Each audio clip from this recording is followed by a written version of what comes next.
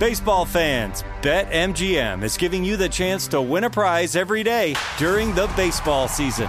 Step into the batter's box for BetMGM's Swing for the Fences free-to-play game. Pick an area of the strike zone and take your best swing. If you get a single, double, triple, or home run, you'll receive a prize. Smash a home run to collect a bonus bet on us. Just log into your BetMGM sports account to get started. Then visit your promotions section to access the Swing for the Fences free-to-play game. There's nothing more exciting than going yard with the king of sportsbooks. BetMGM and GameSense remind you to play responsibly. Must be 21 plus and present in Ohio. Subject to eligibility requirements. Rewards vary depending on market and expire 24 hours from issuance. Gambling problem? Call 1-800-GAMBLER. In partnership with MGM Northfield Park.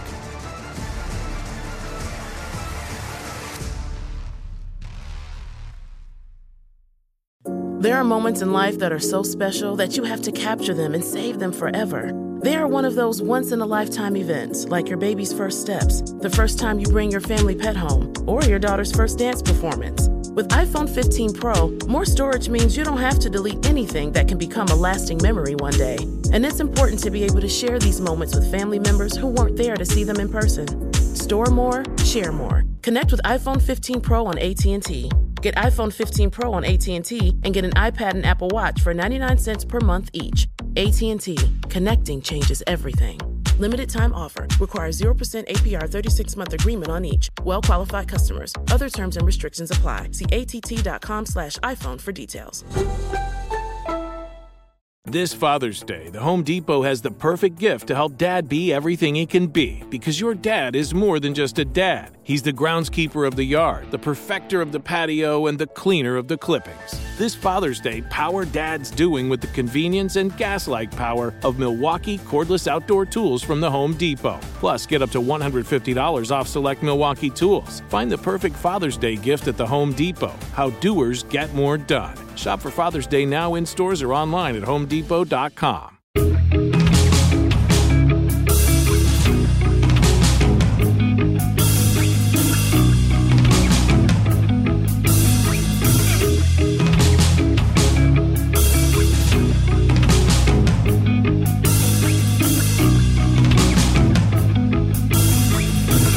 Everybody, and welcome to another episode of 100 Words or Less, the podcast. I am your host, Ray Harkins. I apologize. This episode was late. It's all my fault. I didn't do something properly, so my producer, Tom Richfield, could not properly edit the show, and that's my fault. Craziness ensued.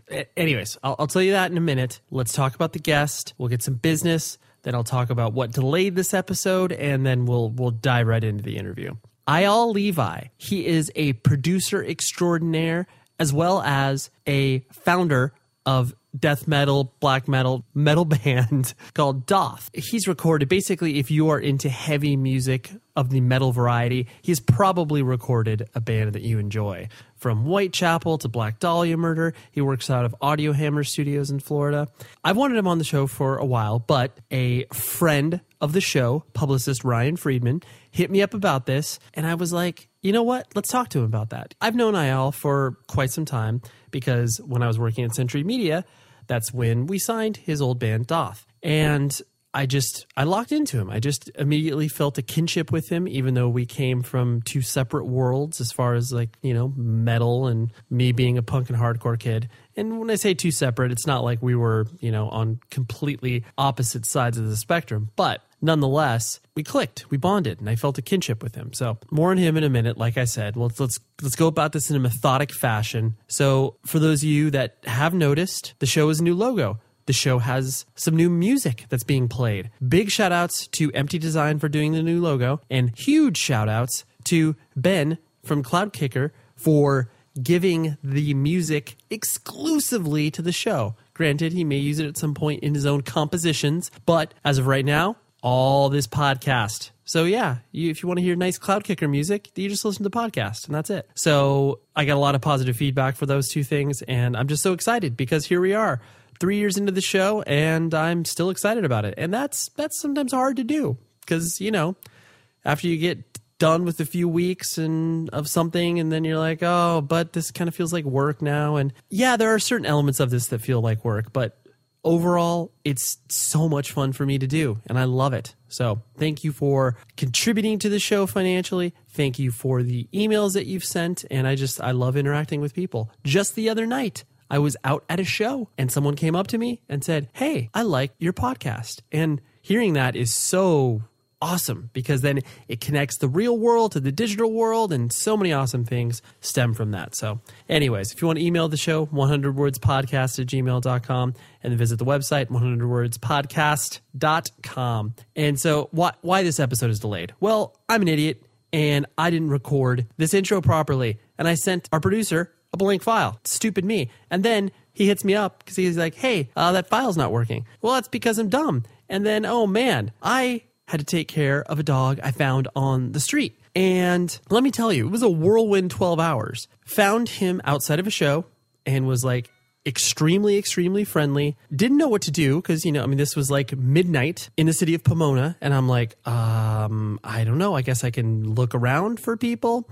So try to call animal control. They are absolutely of no help. So I'm like, you know what? I am for sure not leaving this dude out on the street to potentially get hit, hurt, die, injured, bad stuff that can happen when you find an animal in need. Because, me being the animal lover that I am, I was like, you know what? I got to take care of this. So took him home, slept in the garage next to him just so he could kind of calm down. But he was so friendly. And honestly, in less than 12 hours, when I dropped him off at the shelter, I was crying. And I know that sounds melodramatic or cheesy or whatever label you want to put on it, but I was truly connected to this guy. So needless to say, right in the middle of that is when I discovered that I sent our producer a blank file. And you know what? Did you the listener need to know that? No. But at the same time, it kind of gives you a whole perspective, even though I've been told I use the word too much, but gives you a whole picture of how this show comes together. I try to be professional. I try to make sure that this thing comes out on time. And generally speaking, it does. Every Wednesday, you'll get an episode, but sometimes stuff happens. So anyways, without further ado, here is our discussion with Eyal. So many interesting things. Even if you don't care about the bands he's recorded or the fact that he's a producer, he has an amazing, amazing story. And he has a very, very interesting perspective on just work in general, putting the sweat equity into stuff. So here's my discussion with Eyal. I will talk to you after the interview is over.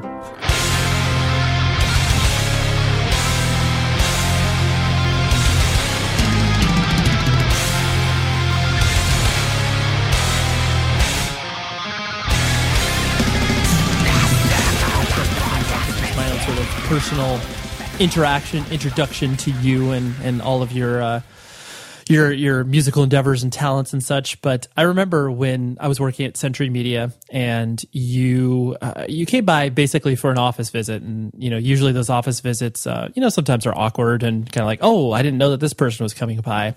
I remember you coming into the office, and I remember meeting you, and maybe it was just at a certain time where I was kind of, frustrated with a lot of either the bands I was working with at the label or whatever. They just, basically you seemed cool, and you kind of seemed like, oh, like this dude's on the level, and he seems like he's got a good head and his shoulders about his band and the way that they want to like do things. I felt like so many of the bands that I was working with were just like, they were never rooted in any sort of like, I wouldn't even so call it like a scene, but it was just like, they just, heads in the clouds, like, oh, this is where we want to be. And this is like how big of a band we are. I don't know. You seemed like the antidote for it. And I just picked a lot of that up in our, 15, 20 minutes of hanging out there. Traveling in the worlds that you've obviously traveled in, meeting different bands from different genres, like, would you classify yourself as kind of like, is my characterization of you accurate in any way, shape, or form? That I'm much more grounded in reality than a lot of other people in this game. Yeah, and maybe in particular, obviously, like, metal, just because that obviously, even though that comes from a scene, sometimes, bands expect to be larger than they really are. So yes, a simple question is the rootedness. Well, look, that drives me insane with production as well, is dealing with the disconnect between reality and dreamland that bands have. And mind you, we do need to say that this is not me saying that it's not okay to dream or anything like that. You need to have your dreams, and you need to figure out how you're going to go about achieving them and you need to be aware enough to know when you're off the path to your dreams enough to make conscious decisions to correct it, so you can get there eventually. But what you're talking about is just like this idea that some bands have that they are this size band, and they just because they decided they are, not because the world told them. It's just they decided that they're this size band and they're going to act this way, and so they try to structure their interactions with people and what they expect of people based on what size band they think they are or would really, really like to be. It kind of sucks. It kind of sucks dealing with them. So yeah, I know exactly what you're talking about. Right. And it was, yeah, like I said, I think it was just emblematic of maybe the time that I, like that particular moment at the record label where it was, I felt encouraged by our interaction because I was like, okay, here's a band that obviously firmly resides within the, metal world, but doesn't have these sometimes like, these inflated egos where, whatever, they're huge in Europe and then they tour the States and they're like, why aren't there 1,000 people at the show? And it's like, well, because no one cares about you over here. Like, I don't know what to tell you. Like, we're trying. Maybe because all you did was play some festivals in Europe, you idiot, and nobody was there for you. And you got this false impression of your own size. And you came back to reality and realized that you're a glorified local band on a label that doesn't give a fuck about anybody but vampires everywhere. So grow up, you little piece of shit. Yes. I think the Vampires Everywhere reference will be lost to many, but you and I can identify with it. Okay, so for those who don't know what the Vampires Everywhere reference is, and since this podcast is supposed to be honest, we'll just say that there was this band called Black Veil Brides who's still around and killing it. And at one point in time, some people at Century Media thought that they had found the answer to Black Veil Brides, and this was this ridiculously awful band called Vampires Everywhere. Now, I'm not going to argue if Black Veil Brides is good music or not. That's not the point. But they are very popular, and they've stayed very popular, and there's a lot behind it, all the way from marketing to lineup choices to production choices. They've got it going on. So anyways, Vampires Everywhere was the Century Media answer to Black Veil Brides, and so it is fact that they just cut a lot of people's budgets and funneled that money into Vampires Everywhere in hopes of the next big thing, which just didn't really happen because they suck horribly. Yeah. God, if you think Black Veil Brides are bad, for those of you who don't like them, you should hear Vampires Everywhere if you want to know what bad really is. It's an important point that you make because there definitely is the context of, deciding on something and making a market shift within the way that bands at a record label are treated. And, that your experience, what you're talking about is very, like I said, emblematic. And I think sometimes the labels that obviously have, more success over a longer period of time, kind of stick to what they know and not in a, you can't think outside of your own box, but like, don't make the, analogous correlation of like, oh yes, well this must be popular, so we need to get something that looks like that, which is exactly what you described. Well, yeah. Well, the problem with that is if you analyze something, you come back with certain data like, okay, so there's this band called Black Veil Brides and they're popular and they look kind of like Motley Crue and they're popular with the teenies.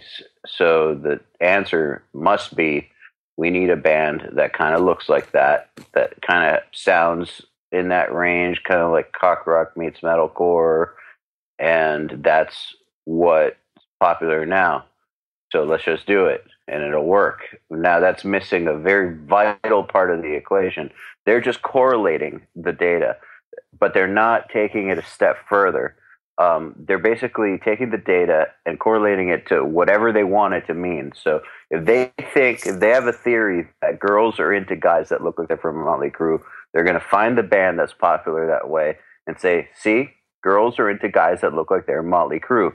That's what we need to do. Instead of taking it a step further and actually analyzing all their different streams of income that they have access to, analyzing where on social media they're big, what market they're big in, what kinds of people those all are, et cetera, et cetera, et cetera, rather than taking a very superficial view of the band's success and correlating it to what you think it means. They may have found that it wasn't vampires everywhere that needed to be pushed, but you never know. No, you never know until it's tried. But yeah, you're right. The false causal connection is not always the way to go. But you were backing up. You were born in Cleveland, correct? Mm-hmm. I usually paint the Midwest with a very broad brush of being, very kind of boring. Was that your experience kind of growing up in the Midwest? I mean, you could say that, but my family's not American, and we traveled a lot, and we didn't exactly have an American household. So It wasn't like your typical, cornfield and beer type upbringing or anything. Right. So yeah, it's noted. You've mentioned in many interviews, and a lot of people have brought up that your father is a conductor and composer, and that obviously kind of sparked your interest in music because you were kind of surrounded by it. So that was that's the upbringing you're referencing as far as not typical.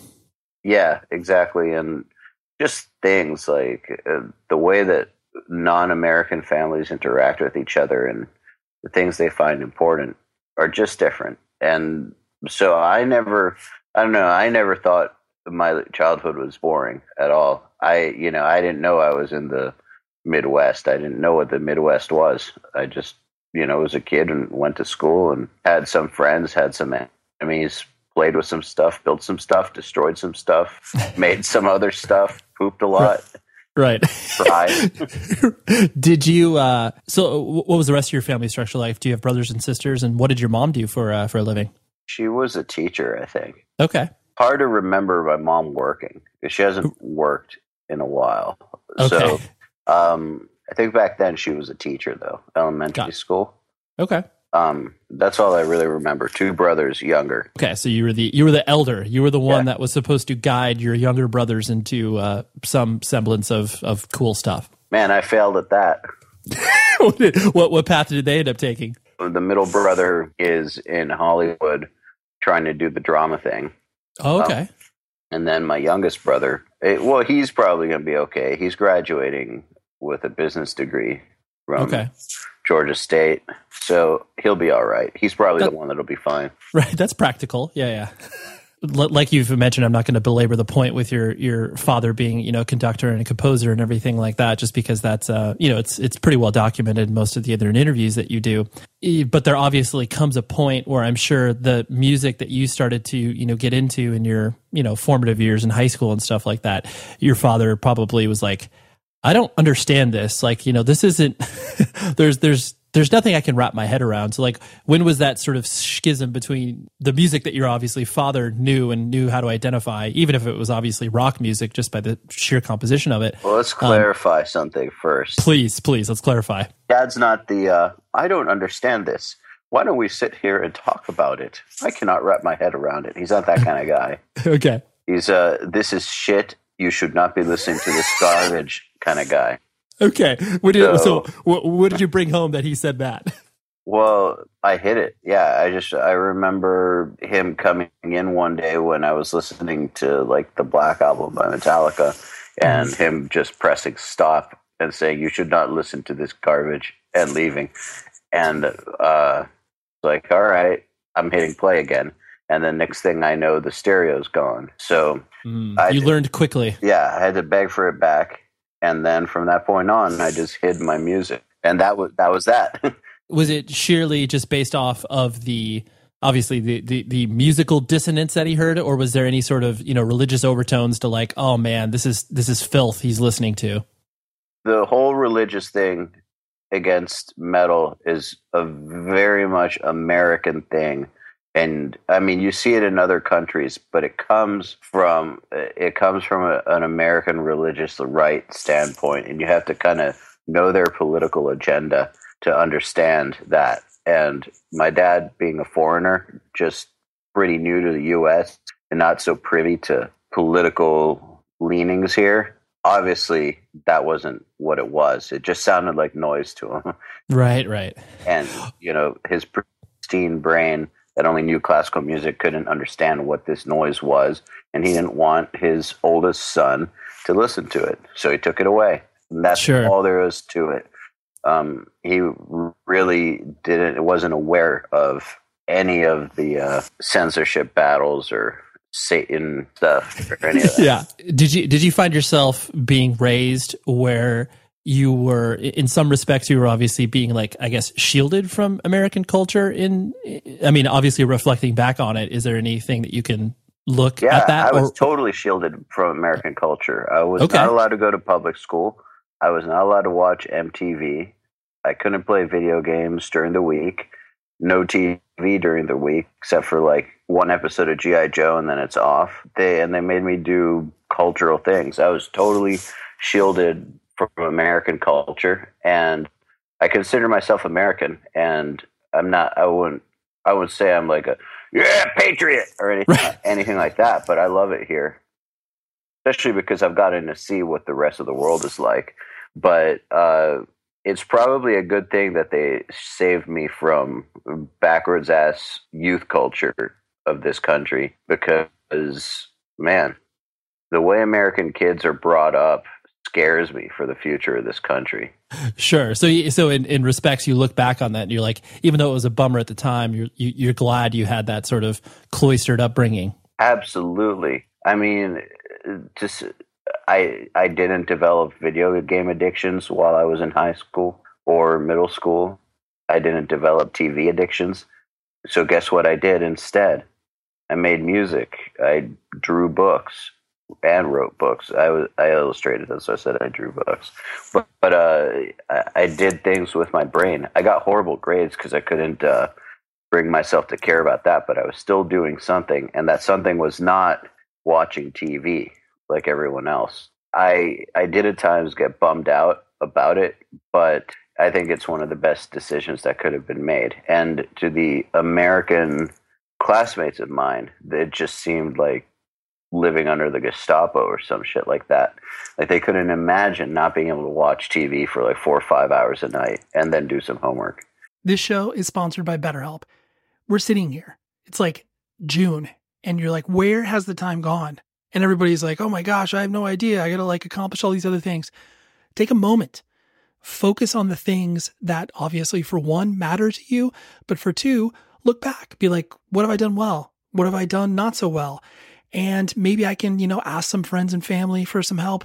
But where I have always gone to in regards to figuring out what I can do better, therapy. Therapy is an incredible tool at your arsenal that you can dip into. I've done it for my marriage. I've done it for myself personally. And I'm a huge advocate for what therapy can do for you, because it is a third party that's able to look at what you can do to improve your life and be a person to help you along in your journey. And so I think if you were thinking of starting therapy, give BetterHelp a try. It's entirely online. It's designed to be convenient, flexible, and entirely suited to your schedule. All you do is fill out a brief questionnaire, you get matched with a licensed therapist, and then boom, you're done. It's great. And then if you're not vibing with the therapist, you can switch it at no additional cost. So take a moment, reflect on the things you've done, reflect on the things you want to do, and visit betterhelp.com/Ray today to get 10% off of your first month. That's BetterHelp, HELP.com/Ray. Baseball fans, BetMGM is giving you the chance to win a prize every day during the baseball season. Step into the batter's box for BetMGM's Swing for the Fences free-to-play game. Pick an area of the strike zone and take your best swing. If you get a single, double, triple, or home run, you'll receive a prize. Smash a home run to collect a bonus bet on us. Just log into your BetMGM sports account to get started. Then visit your promotions section to access the Swing for the Fences free-to-play game. There's nothing more exciting than going yard with the king of sportsbooks. BetMGM and GameSense remind you to play responsibly. Must be 21 plus and present in Ohio. Subject to eligibility requirements. Rewards vary depending on market and expire 24 hours from issuance. Gambling problem? Call 1-800-GAMBLER. In partnership with MGM Northfield Park.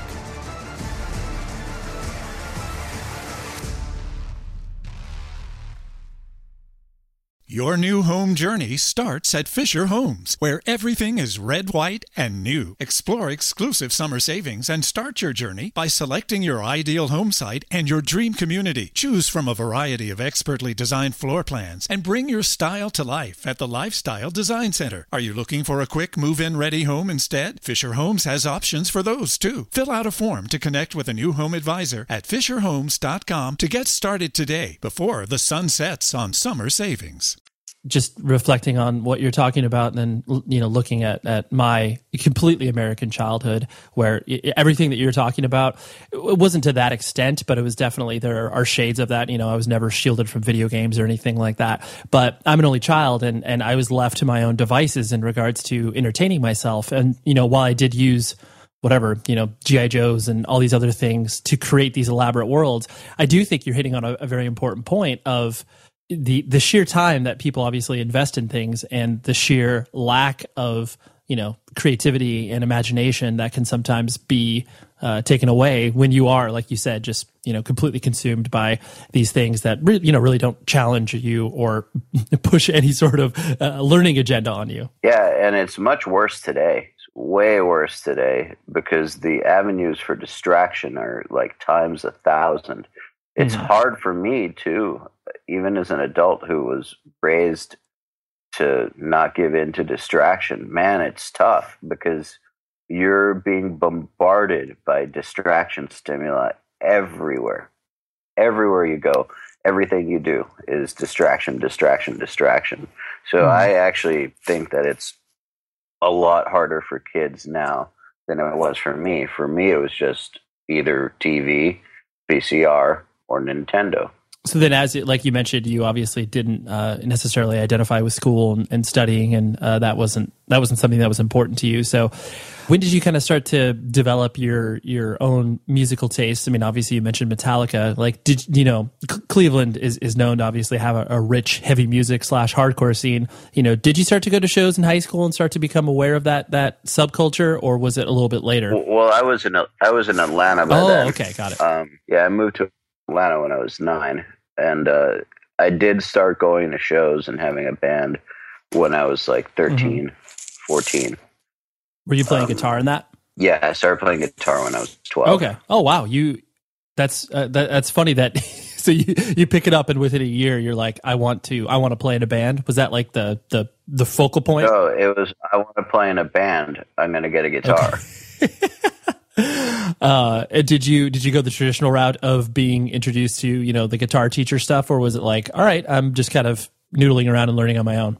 Okay, well, see, since I was 12 and not legally allowed to work, I had to get this through my parents, obviously, right. Because another thing that they didn't teach me how to do is rob people. That's good. So, yeah, right.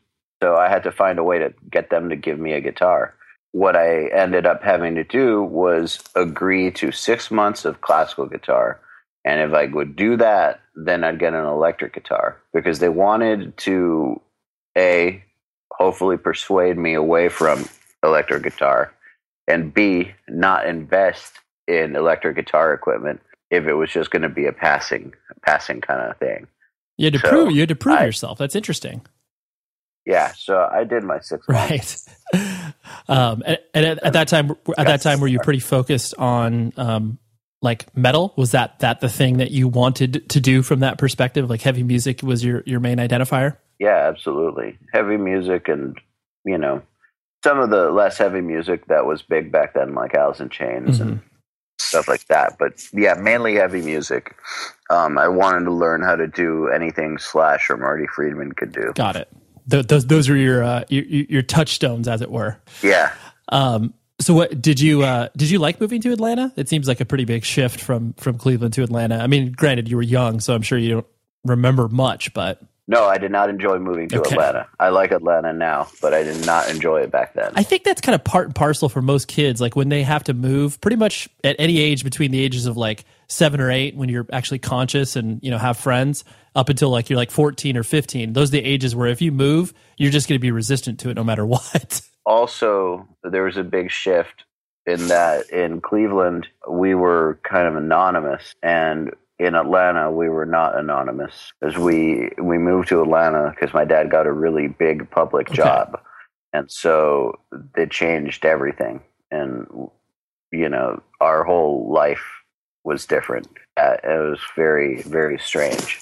So, yeah, you went from being a totally anonymous kid to being like focus of a lot of people's attention. So you had to, because the job that he got, like you said, was in the public eye. What was he doing, and how did obviously that sort of affect you or your behavior? Well, he became the music director of the Atlanta Symphony. So it was all over all the papers, and I guess it was one of those like the local celebrity type positions. And it was one of those things where, you know, they publish salaries of local people. They'd publish his in there too. So when you go to school, everyone's talking about your dad's salary. It's kind of weird.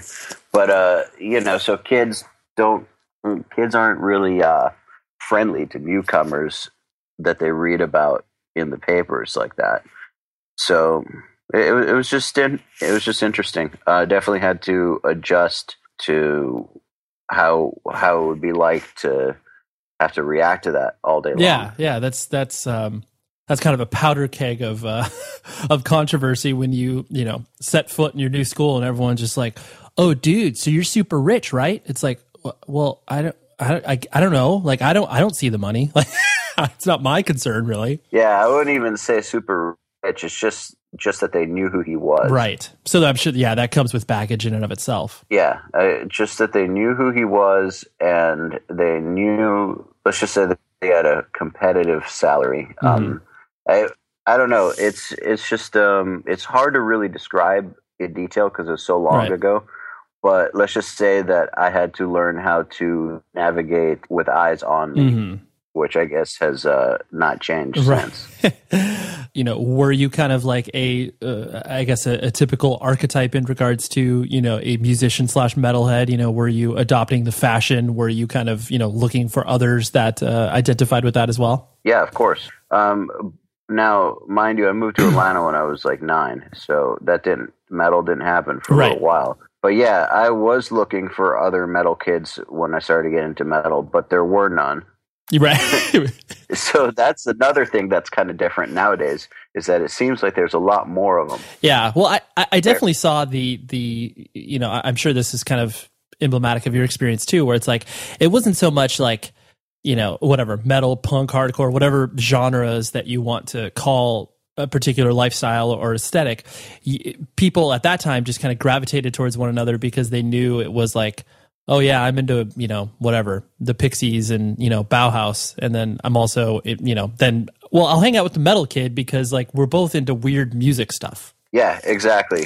Because that defined you socially. Absolutely. Interestingly enough, I don't know if it does anymore. I'm sure it does in some way, but the thing is, I prided myself in being able to go to multiple social groups by the time I was in high school. Mm-hmm. I didn't want to get stuck with a lot of the metal kids, even though I looked for them at first. After a while, I kind of realized that they were just overly dramatic and way too negative. Acted like losers, honestly. They vandalized too much shit, got in too much trouble, were not really doing much. They wanted to be in famous bands and all that, but I was the only one who would practice 5 or 6 hours a day on guitar. They wouldn't really practice. They were more about wearing the shirt, getting into the fight at the show, and vandalizing the property. They weren't into actually making the music. And so I decided that I didn't really want to associate with those people too much, and fuck them. I was just going to make my own friends. So I just walked through various different social groups and had different kinds of friends. That's a really interesting point, because I do think that there's something that is intrinsically tied to ambition when you're younger. Pretty much any circle of friends or ecosystem that you exist in, ambition is met with like, dude, why are you trying so hard? Like it's cool to not try, it's cool to not care, especially like you're talking about in high school. And so that's cool that you were able to identify the limits of whatever it was you were confronted with, and then be able to kind of, subvert that and move past that and realize there's a larger world out there. Yeah.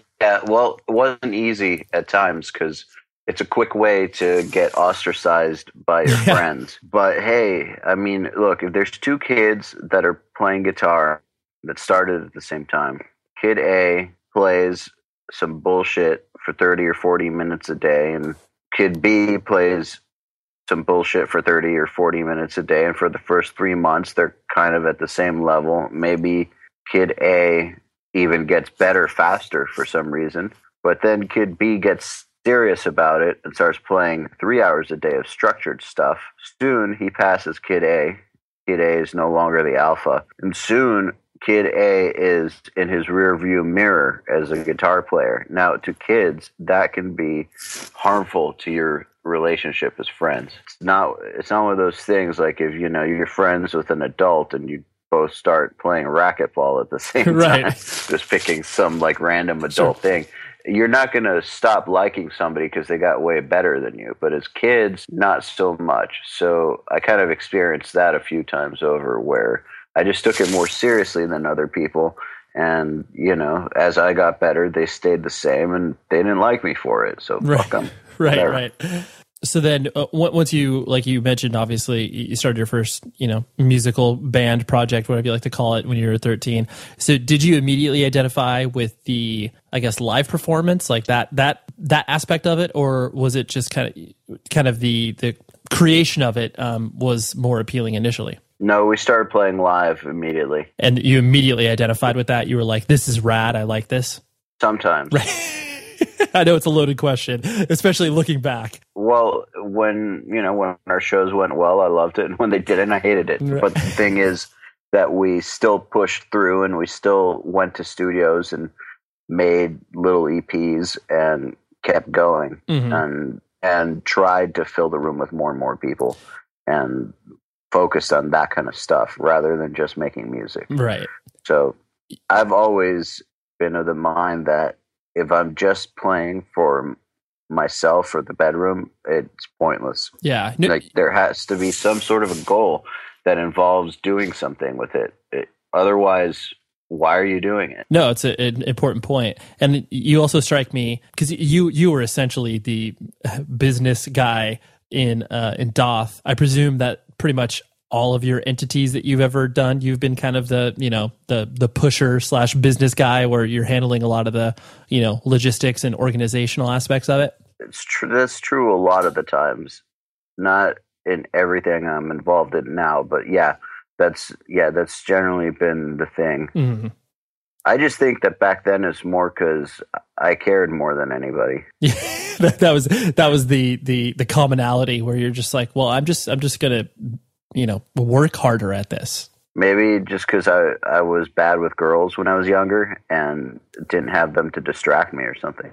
Well, that could be that could be very true. Yeah, if you don't have these external things distracting you, you can obviously put all your eggs in that proverbial basket. Yeah, and also, see, the thing is, my dad's level of success to me was how I was brought up, so it didn't seem all that extraordinary. I didn't think that was that difficult to accomplish. It just seemed to me like you work hard and this is what happens, which is kind of crazy. It's kind of weird thinking, but I always just thought that's what happened, and so that's what I'm going to do. I'm just going to work my ass off, and great things will happen. And a lot of people I knew said that it was super unrealistic, but since I grew up around it, it just seemed like real life to me. So I also didn't have a lot of those blocks that other people had about working hard for it. Mm-hmm. A lot of people just didn't work hard for it because they were scared. It's true. That's a cool way of looking at it. And obviously, like you said, you didn't have that filter, so you were able to, just focus on the actual work rather than the actual, emotions of fear, doubt. I mean, everybody has doubt, obviously, but the fear-based stuff is what, can cripple people and obviously lead them down a road that they'll never even feel like they can get on stage and perform or something like that. So that's cool that you were able to subvert that. And so I presume as you kind of, went through high school and obviously, like, did you go to college? Like, did you have any other focal points as far as like, oh, this is what I guess I'm practically going to do with my life? Or was it always just music? Well, I'm probably going to get hated, but I kind of wanted to enlist in the armed services when I was 18. Oh, okay. I didn't do it, obviously. Right. What was the I guess desire from? And this comes from a very non-judgmental place. But what was the desire? The desire being that half my family's in Israel and the other half is in Mexico.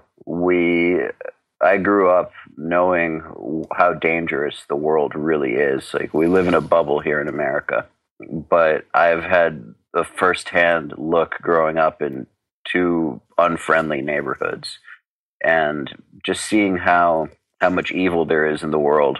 And I don't mean evil through heavy metal. I mean like evil that will cut your head off or that will gun you down or kidnap you for no reason to get in the fight. Not necessarily, as a foot soldier or whatever.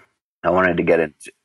I wanted to contribute mentally. I wanted to do something where I could use my brain to help the fight. So I wanted to enlist and eventually move on to an intelligence career. And I was seriously considering that too. My dad convinced me that I had too much to give. I had more to give musically than to that world. It's a very practical approach. I like it's not running off of emotion. It's just purely running off of I think you would make more of a difference in this aspect than that aspect. That's the only other career choice I considered. Right. So when did Doth start to come into your ecosystem? Like, I mean, by this time you obviously had been of college age or what have you. How old were you when Doth started? 19 or 20 or something. I was going to Berklee College of Music, bored as hell, not doing too well there. And I came to Atlanta over winter break, and I talked to a dude, and I asked him if we could do an electronic death metal side project. And we did it. And it was actually much better than the band I had going on back at Berklee. So we decided to start taking it seriously. That was around the year 99 or 2000 or something. Okay. And that's when it started. Baseball fans, BetMGM is giving you the chance to win a prize every day during the baseball season. Step into the batter's box for BetMGM's Swing for the Fences free-to-play game. Pick an area of the strike zone and take your best swing. If you get a single, double, triple, or home run, you'll receive a prize. Smash a home run to collect a bonus bet on us. Just log into your BetMGM sports account to get started. Then visit your promotions section to access the Swing for the Fences free-to-play game. There's nothing more exciting than going yard with the king of sportsbooks. BetMGM and GameSense remind you to play responsibly. Must be 21 plus and present in Ohio. Subject to eligibility requirements. Rewards vary depending on market and expire 24 hours from issuance. Gambling problem? Call 1-800-GAMBLER. In partnership with MGM Northfield Park.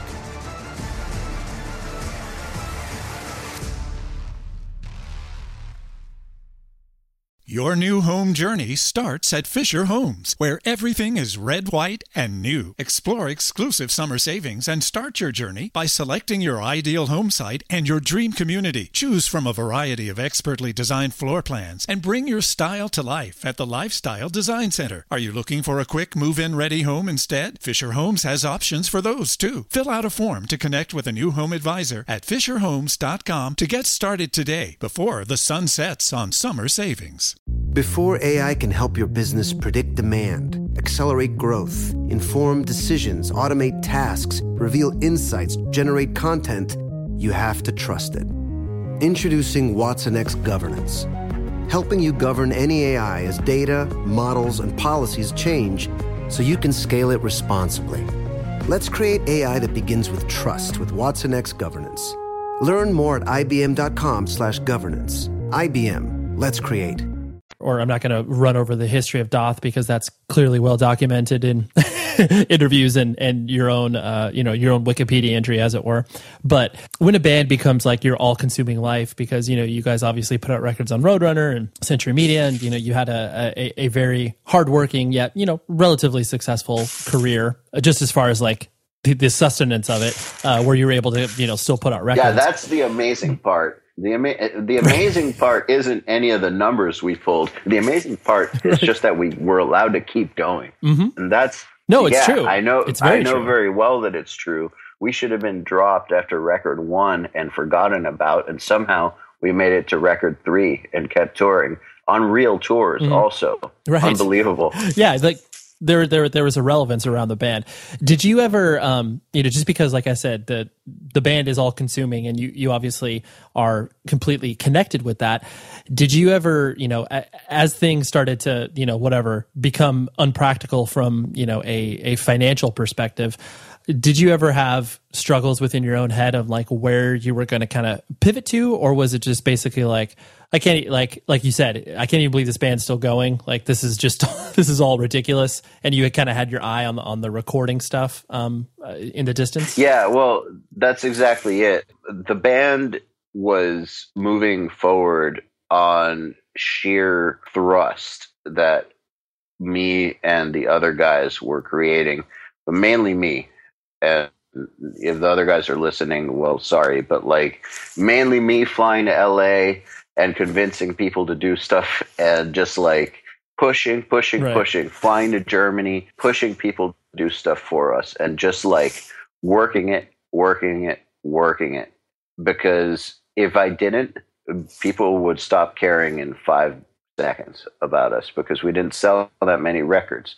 So it was a lot of fucking work on my end to be able to get us moving.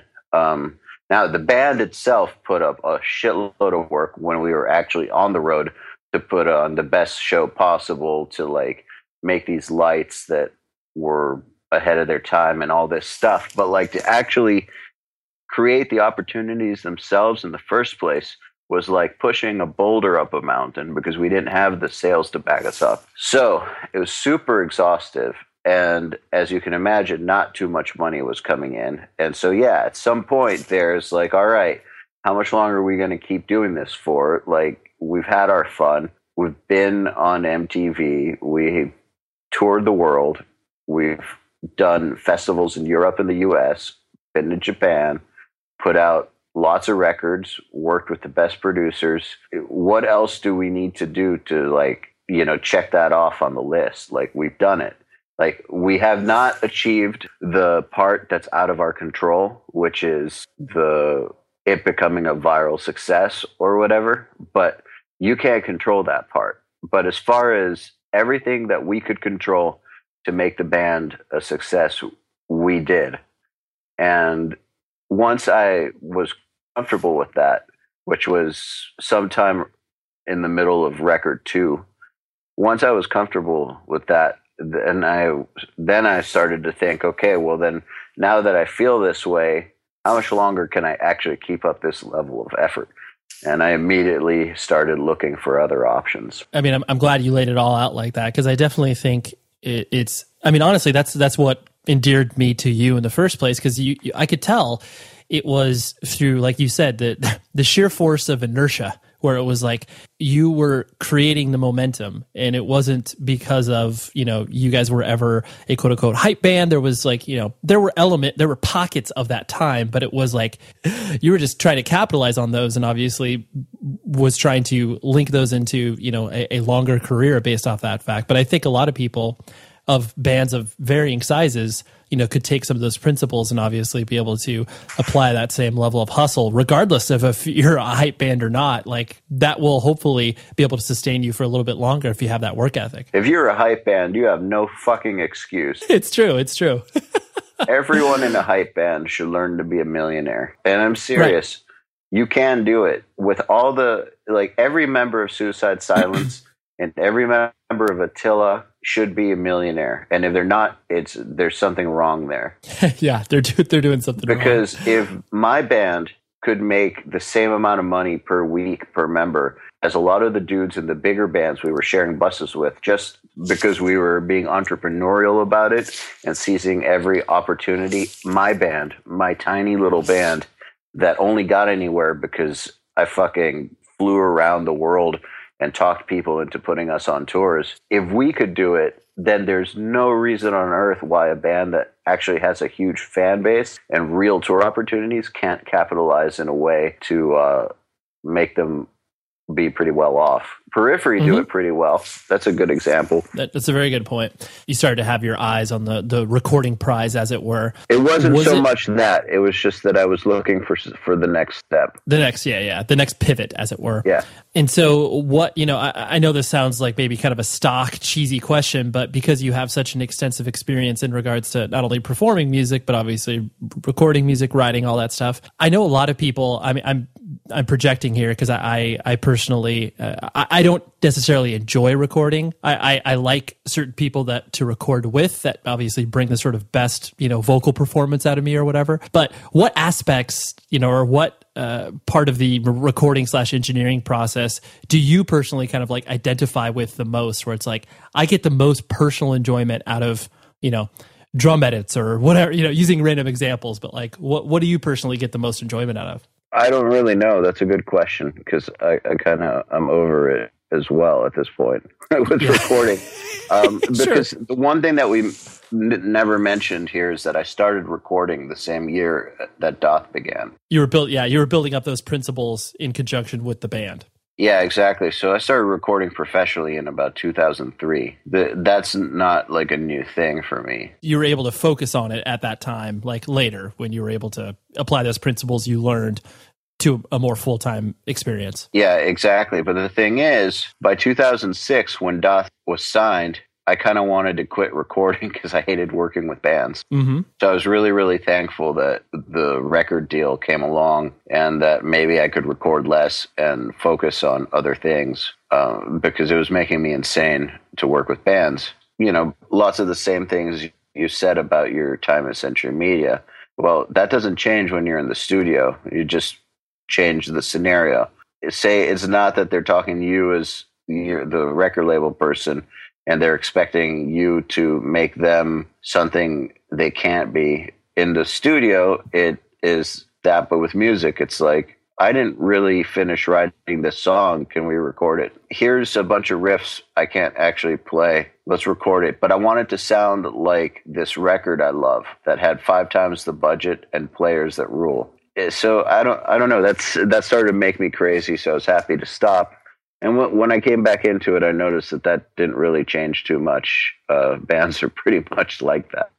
Yeah, that's true. That's definitely, I guess, that quality is timeless. So you reflect on your time now, currently, like obviously knee deep in recording, and from that perspective. So there's no aspect that you really kind of can identify as far as. No, I'm actually taking a 6-month hiatus from recording. Yeah, so I'm not knee deep in recording right now, thank God. What do I like about it?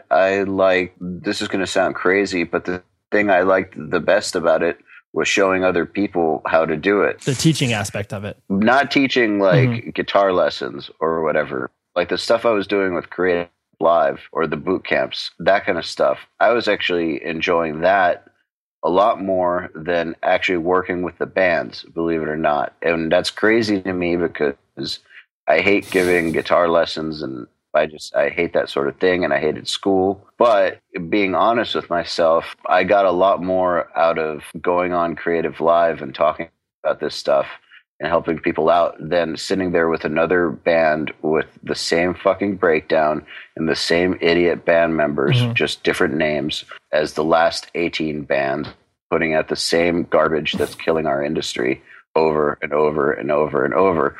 That was starting to really wear me down. I have a very, very negative opinion of the recording process now, because I feel like it is part of the virus, part of the cancer, depending on how you look at it. So I felt like going out there and helping people get better at it would be my way of maybe raising the bar a little, maybe possibly helping people add some standards to their work, possibly. Maybe by raising the bar and by helping people raise their standards, a few of the people who us pros would have to mix would deliver us some better quality tracks. Or hell, maybe more people putting out their own music would be putting out better quality music, which would then have a little more value to it. Maybe, possibly, might help it get taken seriously just ever so slightly more. than before. Maybe, possibly. Maybe I'm the dreamer.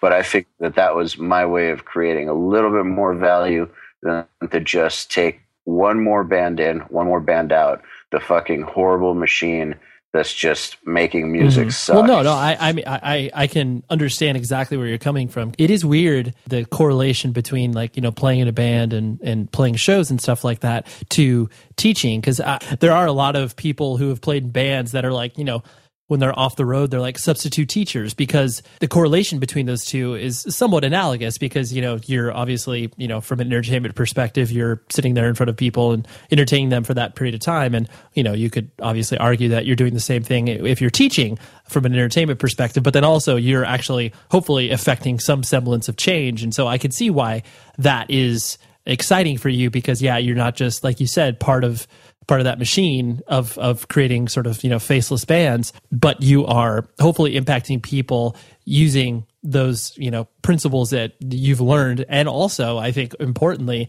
the kind of mindset that you're going at it with, where it's like, hey, this is how to record a real band, like with people actually playing music in the studio. Do you guys know what that is? Yeah, exactly. I think that there's more people right now interested in learning how to do it for themselves than there are interested in paying other people to do it for them. And maybe, and I feel like those numbers are changing as well. Like, I feel like the number of people who want to do it themselves is going up, while the number of people willing to pay other people for it is going down. And I feel like that's one of those numbers that we can't fight. Just like we can't fight the whole downloading thing. And people who think we can, what else can I say? They're retarded. Like, they're so stupid. How can you fight a tsunami? Anyways, so I feel like the number of people that are wanting to do this for themselves are going up. And so that's where the demand is. And that's a perfect opportunity to help raise the bar for everything. Because if music is better, people will take music a little bit more seriously. That I'm pretty sure of. Whether or not they'll buy it more, I don't know about that. You could feel like you can go to sleep at night because you're contributing this as opposed to that. Yeah, and also I'm also looking at it from 10 years out. If this trend continues, what does that mean? If the trend continues that DIY is overtaking everything in recording, less and less people are interested in paying other people to record them. Where does that lead 10 years out? Right. No, true. It's for the studio, for owner, absolutely, or for the producer. The last thing I want to hit on, just because I think it's an important point. The general consensus, and I'm applying this to you, whether or not you agree with me is a different story. But yeah, I mean, you're opinionated, and obviously, like what you're talking about, all the opinions you're sharing on here, are obviously, you know, visceral and reactive, where people could obviously be like, oh no, fuck that. But generally speaking, the way that you present yourself is that you're nice. Like people, you know, I don't see many people being like, oh dude, fuck him, like he's the worst. And if they do, it's usually something that's inconsequential. It's like, it's their own insecurities. That isn't the default habit for a lot of people, just to kind of, you know, whatever, the golden rule of treat each other like how you want to be treated. Do you, does that come, like, I guess, naturally to you? Is that like your own personable self, or is that something that you've kind of, I guess, evolved in over time? I mean, ever since I've known you, you've always been just, you know, a stand-up dude, and I've never, like I said, I've never heard anything bad about you from that perspective. So I'm sure you'll find bad stuff if you look hard enough. As most people, but yeah, generally speaking, like I guess what I'm trying to ask is obviously like is your sort of default being like, yeah, I want to be nice, I want to be good to people, or is that something that you've obviously had to kind of grow into and learn as you grow older and mature? It's my default, and as a matter of fact, as I get further in life, it's something that I need to make sure I keep in check. You know, when you swim with sharks, if you don't become one, you get eaten. So I find that if I'm not careful, that default mode of just being cool starts to slip. And I do start to become more of an asshole, and I do start to give people less of a chance, and, you know, so on and so forth. All these music industry veteran cliches. So actually, I'd have to work a lot harder at it now than when I used to. then I used to have to. But it is my default. The thing is that if you're in a certain environment long enough, you'll start to take on the characteristics of that environment. So your environment is rife with drama and childishness and negative shit. You will start to take on characteristics of someone that's childish and vindictive and negative. And those are characteristics of the music industry. Anyone that's in it knows that. So, I have to make a special effort to try to remain, cool. Right. No, that's true. Yeah. You definitely could be impacted, like you said, very negatively by the environment that you're surrounding with or the industry, as it were. So I really appreciate you hanging out. This has been a fun chat, and we got to hit on some important points that I wasn't even anticipating. So you did a great job. Good. Thanks. Glad to help. Yeah, no problem, man. So there you go. There's Eyal. Great story, right? Composer father. Crazy, right? To have that much music coming into your head at an early age must be pretty intense and daunting, because you're like, oh, I want to make my own stuff, but look at my dad. Here's this thing he's doing. So anyways, thank you to Eyal. Thank you to Ryan Friedman, his publicist. Thank you to Tom Richfield, as always, for making sure that this show sounds as good as it does and is edited and produced appropriately, even though I sometimes fail that. So thank you, Tom. Visit 100wordspodcast.com. You can email the show, 100wordspodcast@gmail.com. Please do that. I like creating these friendships with people because, they throw some guest suggestions. I ask them why that's interesting, and then I ask them where they're from, and it just kind of spirals into there. And then I get a nice little life story about what it is that this person finds of value in the show. So anyways, those are the things. Until next week, and I promise I'll be on time. Be safe, everybody.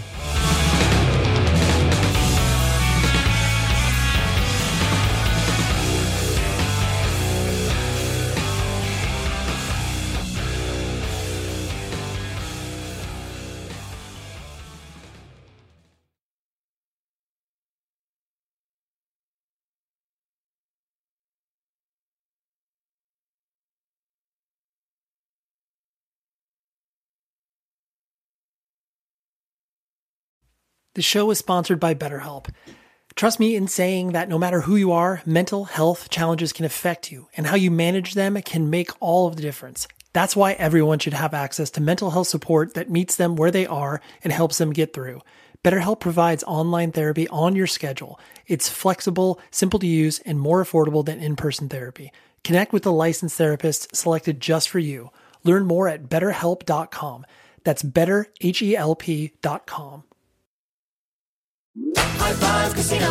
High Five Casino is a social casino with real prizes and big Vegas hits at highfivecasino.com. The hottest games right from Vegas, and all winnings go straight to your bank account. Hundreds of exclusive games, free daily rewards, and come back to get free coins every 4 hours. Only at highfivecasino.com. High Five Casino is a social casino. No purchase necessary. Void where prohibited. Play responsibly. Terms and conditions apply. See website for details at high5casino.com. High Five Casino. Your new home journey starts at Fisher Homes, where everything is red, white, and new. Explore exclusive summer savings and start your journey by selecting your ideal home site and your dream community. Choose from a variety of expertly designed floor plans and bring your style to life at the Lifestyle Design Center. Are you looking for a quick move-in ready home instead? Fisher Homes has options for those too. Fill out a form to connect with a new home advisor at fisherhomes.com to get started today before the sun sets on summer savings.